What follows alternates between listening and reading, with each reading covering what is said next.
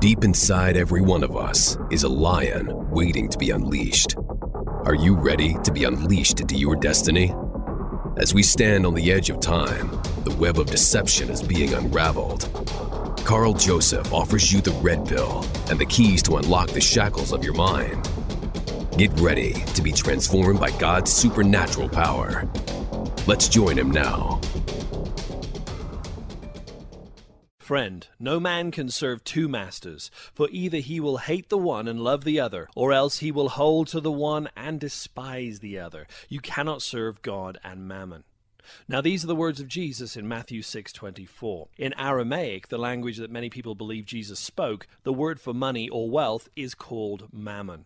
In two instances, Matthew 6:24 and Luke 16:13, mammon is identified as a rival to God for the loyalty of the disciples, and the same warning is pertinent to us today.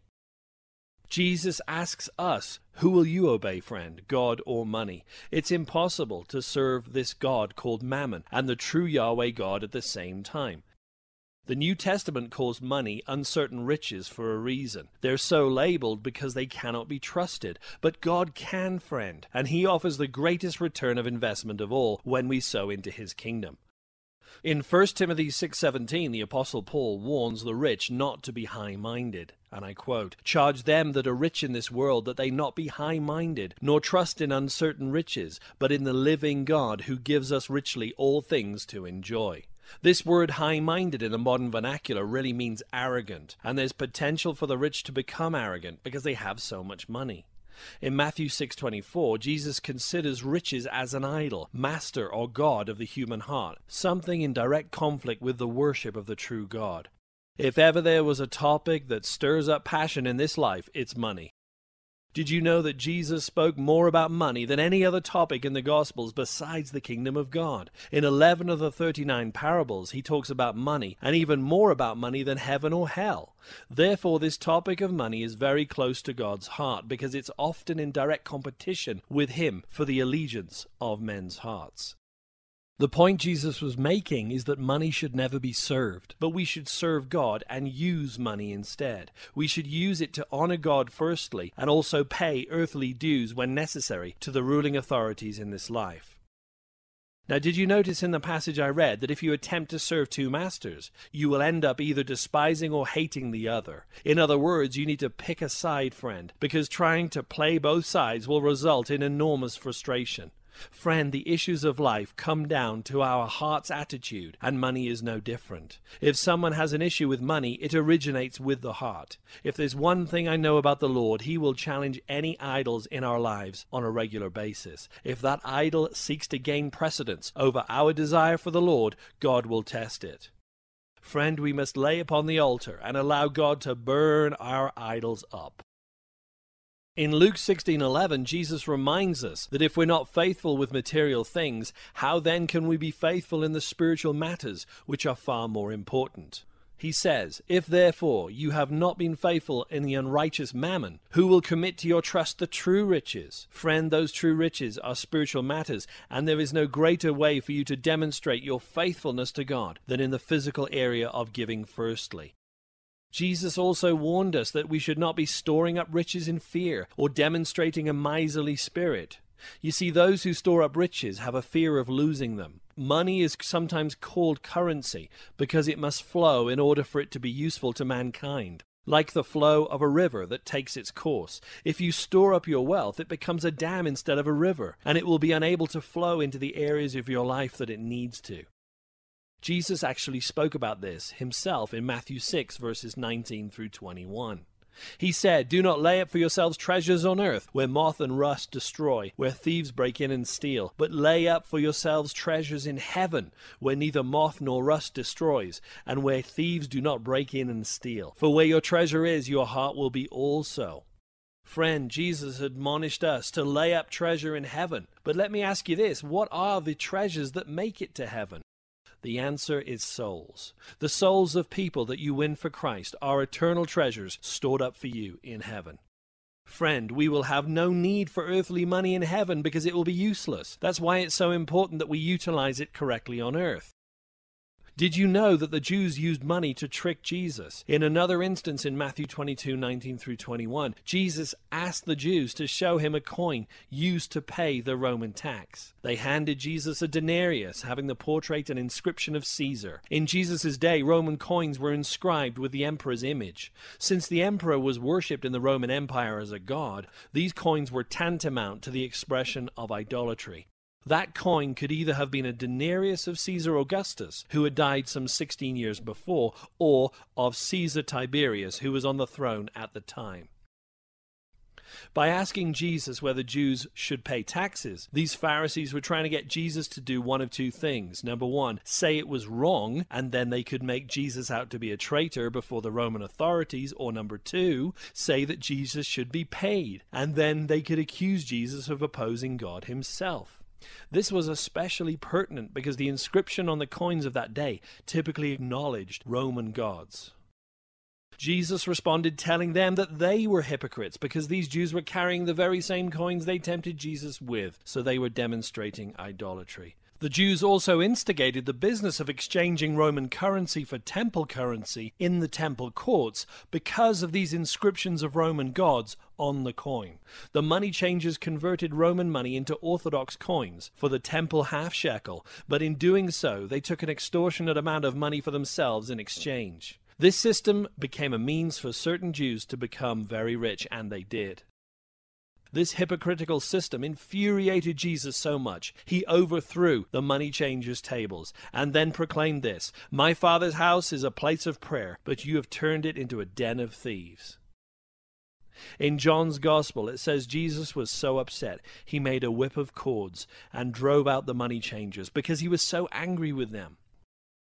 But what is money exactly, friend? In commerce and in trade, money may be defined as a means of exchange. For the individual, money is a necessity if he is to live in our Western society, because bartering has become redundant. But money is more than just a means of exchange. It's a symbol of work. In order for money to be put into circulation, some kind of work has to be done first. So in other words, the dollar bill symbolizes your time and effort. So in a sense, money also represents a portion of your life. It's also tied to the stewardship of time.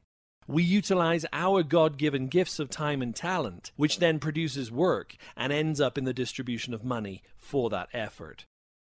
That's why it's so valuable to God, because in many ways the money we earn is representative of the time, energy, and talent that God has given us for His glory. Therefore, we are obligated, friend, to give some back to Him, who gave it all to us in the first place.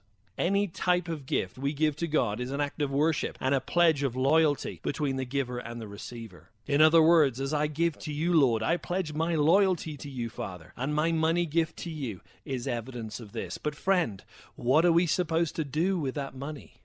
You see, friend, money is not inherently evil, but the Bible does say that the love of money is the root of all evil in the King James Version. Other translations will say that it is a root of evil, but not the root. But friend, we all know that when we serve money instead of God, our priorities are in the wrong place. Let me read 1 Timothy 6:9 through 10. But they that will be rich fall into temptation and a snare, and into many foolish and hurtful lusts, which drown men in destruction and perdition. For the love of money is the root of all evil, which while some coveted after, they have erred from the faith, and pierced themselves through with many sorrows. Jesus also warned about this desire for wealth and its impact on the soul in Matthew 16:26. For what is a man profited if he shall gain the whole world and lose his own soul? Or what shall a man give in exchange for his soul? Friend, it is a biblical truth that the pursuit of riches and fame in this earth comes at the expense of our very soul. Notice Jesus said you cannot gain the whole world and retain your soul. There's no profit in it. Then in the latter part of the verse, Jesus alludes to the fact that we can exchange our soul for the purposes of riches or perhaps even fame. Now, some might call me crazy, but it's a well-known fact that those who've researched it, that in the music industry today, some popular artists have gone on record saying that they've made literal satanic contracts for fame and money at the expense of their own soul. You might have heard of Robert Johnson, who was a great American blues musician in the early part of the 20th century. He was ranked 5th out of 100 on the Rolling Stones list as the greatest guitarist of all time. The legend goes that he wanted to be a great guitarist and was instructed to head to a crossroads. There he met the devil himself, who gave him complete mastery over the instrument. Those who knew Johnson before this encounter gave testimony to the fact that he couldn't even play a single tune on the guitar beforehand. And Johnson himself also did little to dispel the rumors, even stating that he had indeed made a deal with the Prince of Darkness. He went on to produce 6 records before his death at the age of 27 and joined the infamous 27 Club. Even today, several recording artists have allegedly sold their souls and even made mention of this in TV interviews, including Bob Dylan and Katy Perry. They went on record saying an unholy pact was made for fame and fortune. But does the devil really have the ability to do this? Yes, friend, he can. Remember Matthew 4:8-9. It says, "And again the devil took Jesus up on an exceedingly high mountain and showed him all the kingdoms of the world and their glory. And he said to him, and all these things I will give you if you fall down and worship me." Friend, this wouldn't be a true temptation unless Satan really does have the power to grant people the riches and glory of this world for those who are willing to serve him contractually. Friend, watch out, especially for you young people, when it comes to what kinds of music you're listening to, as there's always a spirit behind it. You know, friend, the reality is that you don't actually own your own money, and this is hard for some to comprehend. We are in fact merely stewards of God's money. Stewardship means to hold something in trust for somebody else. For the Christian, it means that all that we possess we hold in trust for God, to whom we shall one day have to give an account of our stewardship, and one of the accounts we'll have to give is with our money. We don't own our money, friend, through cleverness or hard work, because God gave us the intelligence and energy to make that money in the first place. He's the true source of all wealth. On the flip side of this, there may be something you're trying to do for the Lord, and you're restricted by money in the natural realm. But friend, don't go around saying you can't afford this and you can't afford that. Simply put it in God's hands, and the true source of wealth will provide you with the means to do what He asked you to do. You know, my wife is particularly good at this. When I first met her several years ago, she was a student, and she was believing the Lord for finances to go on a missions trip. The amount was really quite high at the time. It was over $5,000, and I was like, wow, okay, you're just going to believe for that? And you know what? God came through with it. The Lord had asked her to go on this missions trip, and He provided the funds to do it. But it looked difficult in the natural realm. Friend, it's time to realign yourself with whom you serve in this life. Trust the Lord with your money. Trust the God you cannot see, and He will bring in the finances. Sounds difficult, doesn't it? But friend, He's the one who gave it all to you in the first place.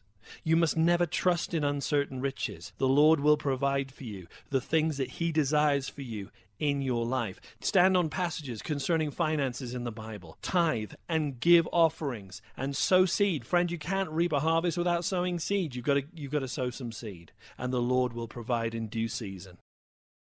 And to use an example from my own life, when I went to Bible college a few years back, I felt like the Lord told me, go there and I will provide a job for you in October. And it was, September is when the start of the class was. So I was already committed, hundreds and hundreds of miles to move before the provision came in. But because I was faithful in tithes and offerings, I knew my provision was guaranteed, friend. The Lord is indeed our provider, but we must give Him some substance to work with. You've been listening to Carl Joseph and the Lions Unchained podcast. Carl is a minister who's witnessed God's supernatural power to save, heal, and deliver. Carl is a unique researcher who investigates current affairs, societal trends, technology, cults, and end-time events, all through a biblical lens. Every Monday, new podcasts are uploaded, so stay tuned for the next opportunity to roar into victory. Check out carljosephministries.com for exciting articles, teachings, and discussion points. See you next week, and don't forget to hit the subscribe button.